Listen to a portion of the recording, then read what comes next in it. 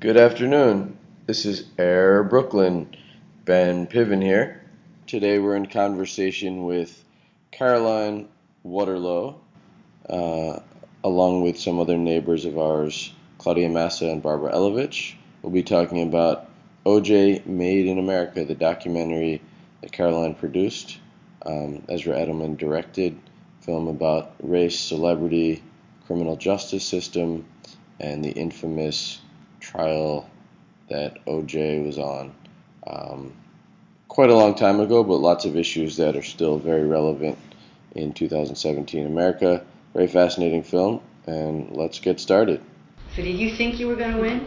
We had no idea. There were a lot of, articles and reviewers who were making predictions and were saying that we had a good shot, but you're told a lot too that it's the Academy and you never know what's going to happen, and you just don't know. You do a real kind of campaign. Spend a lot of time in terms of getting the nomination. The nomination comes from the documentary branch, so that's all documentary people. So they actually know what they're talking about. So they and people that you may know or have worked with, or it's a sort of smaller world within a world. And then once you're nominated, then it's a vote of the whole Academy, and that's about 6,000 people from all walks of life and all different parts of production. So it probably didn't hurt that my husband's an editor and he had a lot of friends who were rooting for us also. He was at the Academy, right? Who maybe voted for us. Right. I would assume so. Yeah. The Academy roots for their friends. The director lives in Fort Greene and I live here, so we Okay. had our office in Dumbo. He does? Nice. Yeah. Brooklyn-based project. Yeah, so we are definitely a Brooklyn-based project. Absolutely. So does that mean all the producers and folks were from? Not all of them. One of the other producers lived in Brooklyn, but Ezra and I set up the company, and so we set up our office in Dumbo. Nice. In Fort Greene. I'm here, so it's obviously like a convenient Triangulation. Yeah, location. And then we Did made you everybody. travel a lot for the interviews? I didn't travel as much. He traveled a lot. A few trips to Buffalo, but just a ton of trips to LA. Most Like of Siberia. the people, Love that line. Yeah, It's like right. going to Siberia. Being drafted to You have to Buffalo be is very like being sent to careful. Siberia. I grew up there. What was Buffalo? He He played played the for the the Bills. Buffalo Bills. I don't know from football. And his first 3 seasons, he struggled. It was like torture. He played primarily at USC, right? He's from San Francisco. So there was a lot of West Coast travel. Ezra was traveling a lot, and I was sort of managing the team here. So the footage would get sent back, and then you immediately have to get it to the editor. And so it was managing kind of the editing, overseeing, that, and then all of our, our researchers, the archival research, and then sort of figuring out, who we were going to interview, and then trying to coordinate. In order to save money, you try to, if you're going to make a trip, you want to knock out 4 interviews if you can, but trying to coordinate people to be, available when you need them to be, and when some of the people are more high profile, when it's Marcia Clark or Barry Scheck or, the assistant DA or something like that. Those are harder things to coordinate, so there's always a little bit of a challenge. Is Marcia Clark bitter? No, she thinks back on it and sees it for all of the sort of, there was so much, just that there was so much stuff going on, there were so many forces in play that they were not really attuned, they weren't really thinking about, She's trying to just prosecute a case. She sees it as a domestic violence case and so she was perceiving it that way, and then, but there's all this other stuff going on in terms of the city of LA and the film, which is the film, obviously it tries to address, this is like 40 years of history that's coming to a head, and or 50 years of history, and so, but when you're just focused on certain facts at the time, I think they all just underestimated what a big thing this what was going to be. And once you have the LAPD and they're notorious for being racist. Yeah, absolutely. And the person who found the key evidence gets on the stand and has this kind of racist language that he's used in his career and his past. That certainly didn't help. But, I think we interviewed 2 jurors, and hearing their perspective is really, really interesting. And what did they tell you? 2 different. Well, it was a jury that was predominantly black women.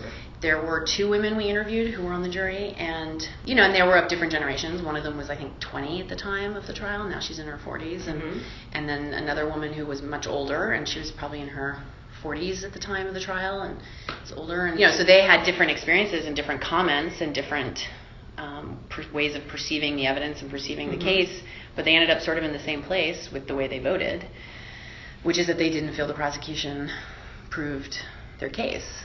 Once you had, shoddy handling of the DNA and racist cops at work, it sort of gave you reasonable doubt. And so I think that, and one of the jurors says pretty blatantly she thinks that it's payback. It was payback for Rodney King and other cases that had led up to. I mean, Rodney King is the one everybody knows because it's on video, but there were many other cases that we highlight a few of them in the film to show you that it was like just ongoing, relentless, terrible treatment of the black community. So Caroline, just tell us how you became a part of this project. I knew the director, Ezra Edelman. We used to work together at HBO.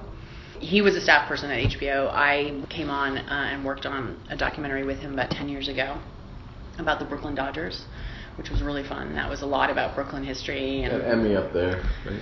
And that Emmy, we won an Emmy for that. So he and I were colleagues and friends. ESPN approached Ezra to do the OJ thing, and he asked me to work with him. And it's helpful to have, for something so big and so intense, whatever, it definitely helps to have, a long-term relationship that someone who you trust and who you can, be angry at each other and happy with each other through it and stay friends at the end. We had a few moments where we're like, we're still going to be friends at the end of this? Just because it was really intense. And it was, we got it done, just over a year, basically. It was 2 years from the beginning to the delivery, but we had an amazing team, and everybody on the team was just really great at their job. The editors were great. We had an archival producer who was amazing and pulling in all that footage, and then another producer who was contacting a lot of the interviewees. So everybody was just amazing, and it just worked in a way that I feel proud of in terms of building the team and sort of knowing how to figure out, it's always at the beginning of these things trying to figure out sort of what the workflow is going to be and who's responsible for what, and so much footage. We pulled in about 500 hours of archival material, and then probably another 300 hours of our own stuff that we shot. That was the interviews and scenic things, and we had drone footage over LA and all of that kind of stuff. So you're dealing with just under 1,000 hours of material. So if you're not super organized, it's just a nightmare. The editor can't find what they need. How do you keep notes and stay organized with the architecture of the film when you have 700, 800, 1,000 hours and you can get down to 7+? It's really, really, really hard. As soon as you come back from an interview, you immediately start kind of cutting it up and figuring out what are the bites. And, and obviously it's a good director who, going into the interview, knows what you're going for. There's definitely some kind of an outline you're working with in terms of knowing what you need Marcia Clark to talk about, but because we knew this film was really big and was going to cover a huge amount of time, what we wanted to do is bring characters in early so that you understand who these people are, and then over the course of their entire relationship with OJ, or their relationship with the LAPD, or their relationship living in South Central, or whatever it is, you want to meet them you might meet someone during the 92 riots, but then they're also going to play a role in the trial or in the investigation. Or the biggest thing too is that you're always paying the price of the sins of the prior media experience that person had. Right, so many of these people have had, decades of terrible media experiences and treatment. Certainly people who lived through the trial, the lawyers affiliated with the trial. Marcia Clark never practiced law, really. Even convincing people to participate, it's like, I've been interviewed a million times and it's always terrible and it's edited badly. And so you have to, you spend a lot of time proving that you're not like everybody, and you're smart, and you want to, you promise that you're going to, we want to do the story justice. And I think the fact that we were doing something that was so big made people see that it was a little bit different, and, it wasn't just a reductionist kind of, exactly. It wasn't just about the trial. And so you have to do a fair amount of work about that, and then just really do your homework. All these people at the end of these interviews would say, wow, that's maybe the best interview that anybody's ever done with me about that, because Ezra would really do his homework. And so prepping for the interviews is just as much work as prepping to edit, really, because it's you need to look at the footage that exists so that you can either ask people about it or remind them about things that they've maybe forgotten. So you have to really know how you're going to be able to connect the dots. Maybe you can tell us a little bit more, Caroline, about the opening scene in which OJ is speaking with the parole board. What's some background behind that? What we're showing with that footage is that, they're asking him questions about how he spends his time in jail, and then eventually they get to, what wage were you the first time you were arrested? And he's confused, and he's like, that what they're talking about is the murders, not the robbery that put him in jail. And so you see him. Are we talking about this case now? Yeah, so it's pretty strange. And it's funny because the prison, the Lovelock Correctional Facility in Nevada, actually has a YouTube channel. Oh my God. And the only video on their YouTube channel is that footage. Oh my God. Everybody wants to watch it. Which is, I guess, really strange. Yeah, so I don't know if they're going to, his next parole hearing maybe they'll put up. I don't know. But so we sent letters to OJ in the prison, and we never heard back. Oh, he didn't answer you. No. Or does he never? We emailed, and I think we FedExed a letter to whoever is, his social worker within the prison, and we never heard anything back. Okay. We don't know if he's seen it. We don't know what he thinks about it. Really, the anniversary of the verdict was something that was quite interesting, and not so much the anniversary part, but reflecting on that verdict and the racial divide over the reactions to it, right? Sure. And so I think that was actually a pretty interesting, in some ways that was sort of the question we were trying to answer with the film, which is like, why could people be so in such different worlds and sort of not really understanding? This group of people were kind of happy about the outcome of that trial, which wasn't necessarily to say they were super happy about OJ specifically, but they were happy that an African-American man beat the system. And then there's all these white people who apparently think justice is served all the time. Yeah. It was an interesting, so I think that racial divide over the reaction to the verdict was something that was very much the thinking about how to approach the story, which, as it turns out, is 50 years of history to sort of get you to this trial, and so that maybe you see it and think of it in a different way. Kind of reduced, it was a media circus, and it was crazy, and that was the birth of reality television in some ways, and that was the beginning of 24-hour news coverage. It was the beginning of all these forensic shows. It was the beginning of all, it was sort of it really is a turning point in terms of media. People were ready to sort of look at the trial again with new understanding and new information, and black and white audiences see the film differently and experience the film differently. But I think it seems to have started a lot of dialogue in terms of people saying, you know what, I was upset that he, at the time, but now I understand about the justice system and police brutality and all of these things. And a lot of times people ask, with Black Lives Matter happening and all these things, was that in your mind making the film? And of course it's in the ether of what we're all living in. This stuff's going on all the time. So it's all, as and Ezra has said this in many interviews, it's always a good time to talk about this because it's always happening. And so it isn't just there was this weird moment where it's going on again, and it was going on then, and it's no, it's been going on.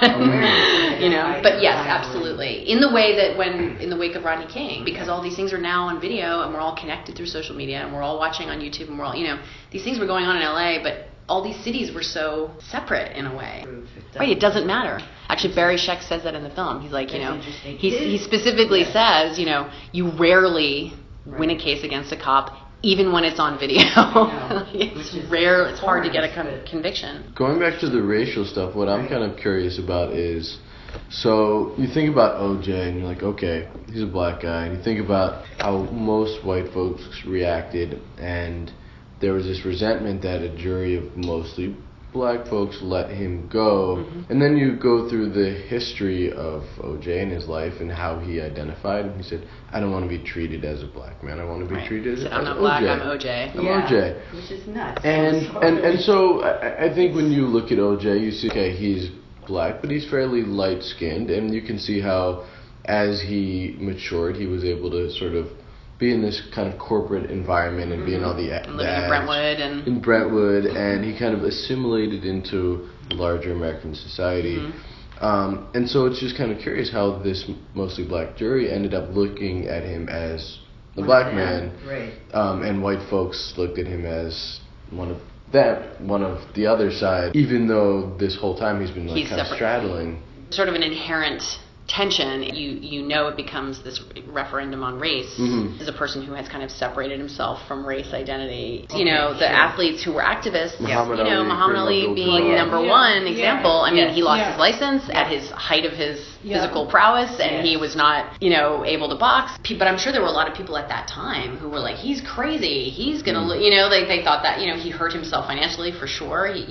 So OJ clearly, when he's approached, he was like, no, I'm good. I'm not not going to boycott anything. I'm not going to do, that's not what I want. But he was still a pioneer in terms of being a black spokesperson, huge in American companies, being on TV in a way that when there were not a lot of black commentators, football commentators, and he was in TV movies and the Hertz commercials and all that stuff. He was a role model in that way. Yeah, I think there's kind of this inherent weirdness to the fact that he's tried as a black man. He is a black man on trial, but was a person who separated himself from race identity for a long, in the black community.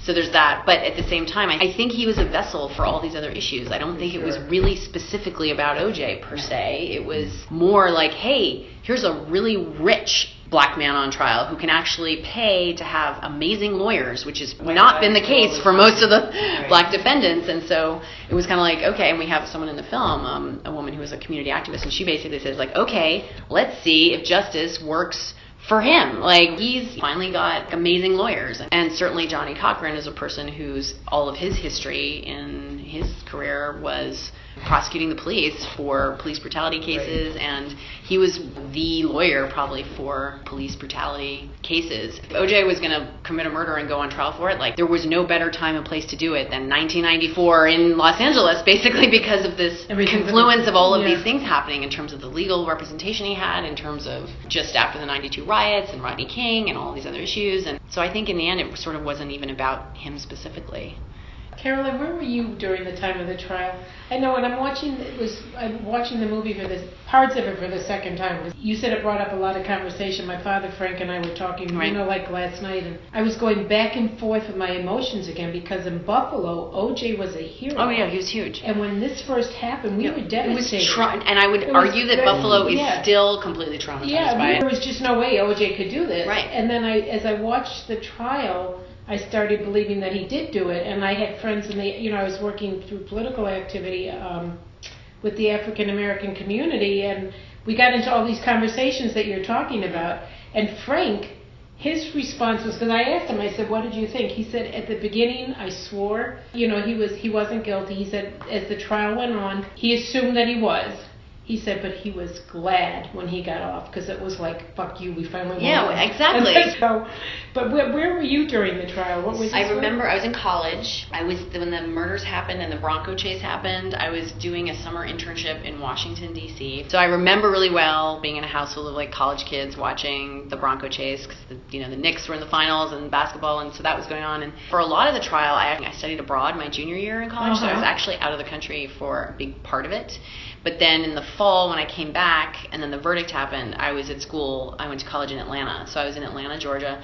And it was really interesting because I was actually taking an African American studies class at the time. And I was definitely in a lot of situations where it was being discussed a lot. And the verdict was, I remember sort of the reactions on campus. So I missed a lot of the trial, which is probably a good thing in terms of starting a project like this. I didn't really go into it with a lot of preconceived sort of notions or a very strong opinion. I'm also kind of a conspiracy theorist at heart, so I always assume there's some corrupt power doing something bad to somebody. I was very open to thinking about and reading about all the theories and did the cops place the evidence somewhere or manipulate the evidence, so I was open to that. Okay.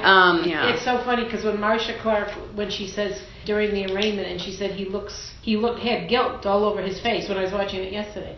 I said, what are you talking about? I started yelling at the TV. I was like, I got the opposite reaction. So I'm wondering by the time I'm at the end of this movie if I'm going to be totally convinced again that he not that it matters, but that he really wasn't guilty. I almost wish they would come out with real facts to say that he wasn't guilty, It's just like the blood evidence is pretty compelling. What's that?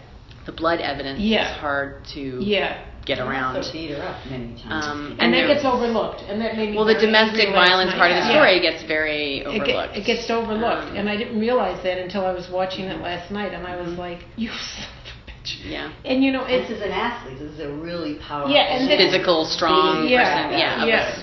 No, absolutely. Well, and you realize, but I think for a lot of people, and jurors specifically said, like, look, he may have beaten her up, but that doesn't mean he killed her. That he killed her. And so it was compelling, but not, it didn't answer the question for a lot of people. But it is certainly a sign of the times when you look back at that and you realize how much the domestic violence stuff isn't really, not people's primary focus. And, and the cops, the cops came to their house many, many times. They, She often didn't put, it was OJ. They were charmed by him. She often, at the last minute, would not want to press charges. You know, I mean, in terms of understanding the psychology of what it's like to live as an abused person for a prolonged amount of time, there's like so much going on there. But it is kind of shocking when you look back at how little the domestic violence seemed to really, it just was always considered this like private thing that went on behind closed doors and people didn't, mess with it. It's horrific because it still goes on today, and he had been arrested for that. She might be alive today. Well, he was charges were pressed like one time. He was formally charged, and his punishment was like community service, and he organized a celebrity golf tournament. You could have gotten counseling instead. It might not have happened. Right. Oh no, absolutely. I mean, it's sad. It's really sad. It's really sad. The guy who. Clearly her first Goldman date practically. Yeah, well, he didn't deserve to die. Not that she did either. No, absolutely no. He was in the wrong place. Time, wrong place. Yeah, absolutely. It's pretty unbelievable. But yeah, you do look back and notice. I mean, I also find the coverage of Marcia Clark from that time really sexist. It was very nasty. She was always the fall guy for everything. It was like it's all she's screwing it up and she's messing. She was like they covered Hillary. She was basically her hair. They talked about her hair. Endlessly talking about her perms and her hair and like did she get a makeover during the trial? She wasn't dressing as well at the beginning and then she started to look better at the end. And it's like, well, yeah, because she's on TV all day and you're scrutinizing her appearance constantly. Like no one's talking about Johnny Cochran's gross tie or like very disheveled appearance or whatever, it's like it's still and clearly things that were going wrong were sort of like, oh, it's the woman prosecutor, and she had basically never lost a case prior to that. I mean, she's a very successful, very aggressive, really smart, good prosecutor. She thought that domestic violence calls would figure more into it, and for whatever reason move people more, I think. But it's also the beginning of forensic evidence. I mean, that's the other thing, is that the forensic evidence seems pretty compelling. There's blood, there's literally blood. I mean, there's all three of their bloods mixed together in the car and all these places. But it was the beginning of DNA. Right. It was like an unknown, and the complication. That was Barry Scheck's thing that he really did. And he did a really successful job of showing that the cops kind of mishandled, really mishandled it. And so it became not the foolproof piece of evidence that you thought it was going to be. What's your takeaway personally from this? I mean, it sounds like you said, your mind was really open-minded, but what did you learn through the whole... I mean, I do think a lot of people have got to a place now where you can think he did it, but you can also be okay with the outcome of that trial. Mm-hmm. And that's sort of where I am, is like, I understand the outcome of that trial, and I think it probably was the right outcome, in the sense that the evidence wasn't foolproof enough, and people, the whole point is it's a jury of peers, and people bring their own world experiences into a jury box. And I mean, I've sat on a criminal jury before for a couple of weeks. Nothing like what they did. I mean, that's the other thing, is people were, living in a hotel for 9 months, which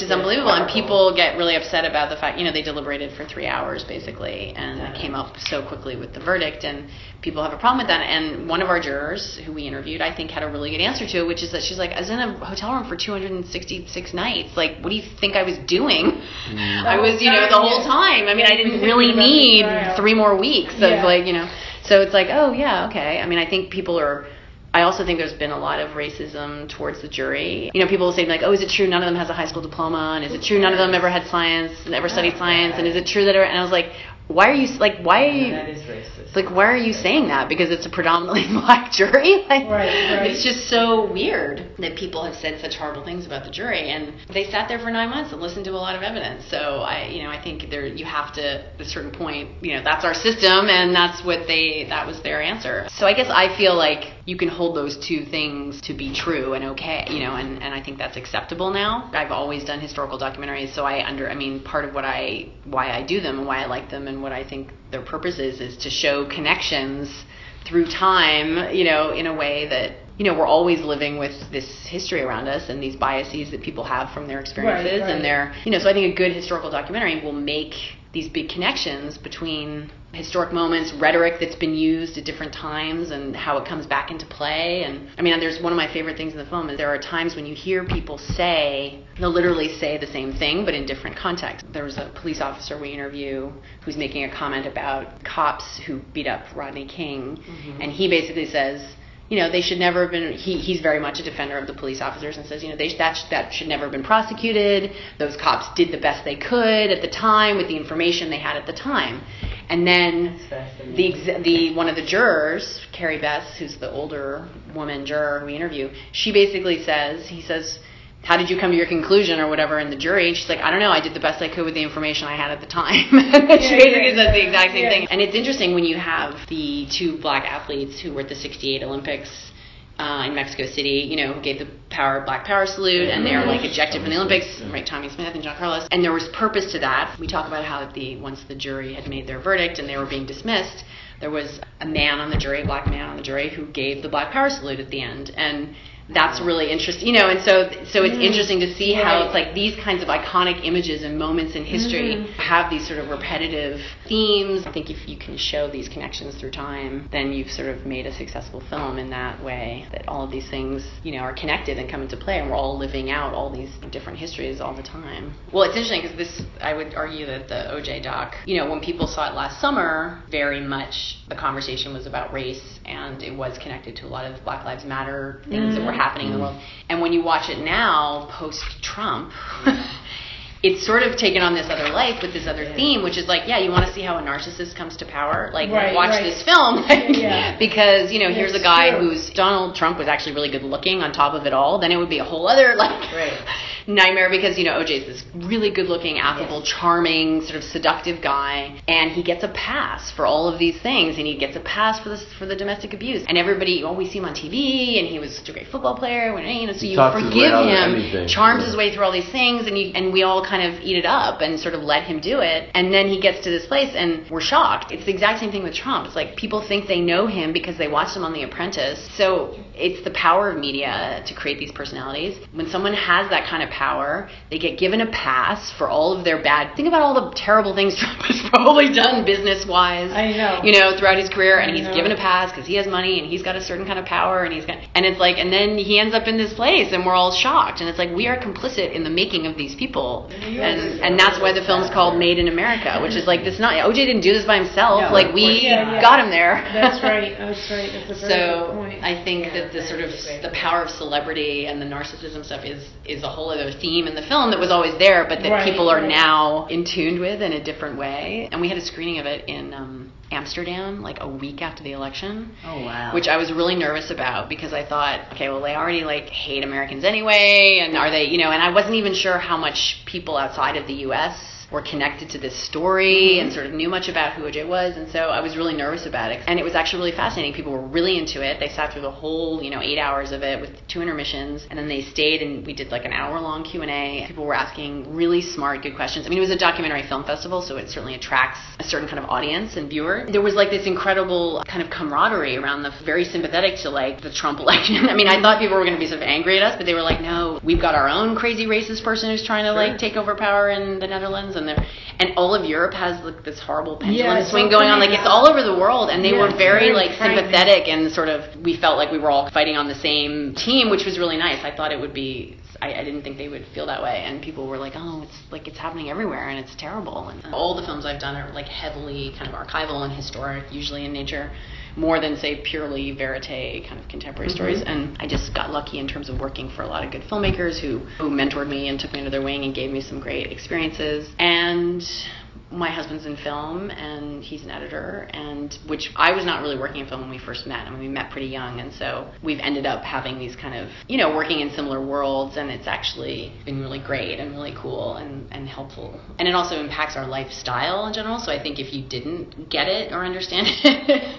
it would be hard, I think. I've lived here for 20 years now. I moved here. So I moved to New York right after college in 96. But I was born in Canada, from Montreal. I took out my birth certificate the other day, and I was like, just make sure it's all good. If I need to go back, exactly. And then I moved around a lot growing up. My parents are English, so I lived in England for a little while. We lived in Toronto, and then we actually lived in New York for 2 years, and now my mom lives in. My dad got a job in Nashville, Tennessee, and then that's why I went to college in the South. So I have a weird polyglot. But we moved to Brooklyn in 2003. We used to live in Hell's Kitchen before that, and way better. Yeah, much nicer. And although I loved Hell's Kitchen at that time, Hell's Kitchen's also changed a lot in that. I mean, it was still pretty gritty, and Wyatt had lived there for 10 years before we got together, so checked out Brooklyn and loved it. And being close to multiple transportation options was really important. Yeah. Because we change where we work all the time, so you can't really live anywhere that's convenient to work, because it's different post facilities and stuff. So so that was like a big selling point, that it was like Brooklyn but super close. And then working on that Brooklyn Dodgers film was really fun because it was a lot of Brooklyn history that I didn't really know. So that was pretty fun. Release? It was not. That was on HBO only. It's great, actually. I love the Brooklyn Dodgers. It's a really fun film, I have to say. It's funny, though, Ezra and I, when we were working on OJ, like, we would look back and be like, remember when, like, the biggest chore in our week was, like, to go interview a fan of the Dodgers, and now it's like, get ready for Marcia Clark. Like, in terms of just this, like, how hard and complicated a project, and that film seemed really hard at the time, but in terms of the subject matter, it was not so kind of politically charged, Yeah. Baller strike, guilt. Yeah, exactly. But it was also, it was a lot of, had a lot of race history as well. It was obviously in terms of Jackie Robinson, and talking about the fact that Brooklyn, we had several people talk about the fact that, like, could that racial barrier have been broken anywhere else? Probably not. Brooklyn was sort of made. Partially it was Branch Rickey, who brought him onto the team, and then it was interesting because I also made a film by Roberto Clemente, who was the first big Latino player, and that Branch Rickey left. I wasn't, but I became a baseball person. Yes, and now we're big Mets fans. That's a lost cause, but anyway.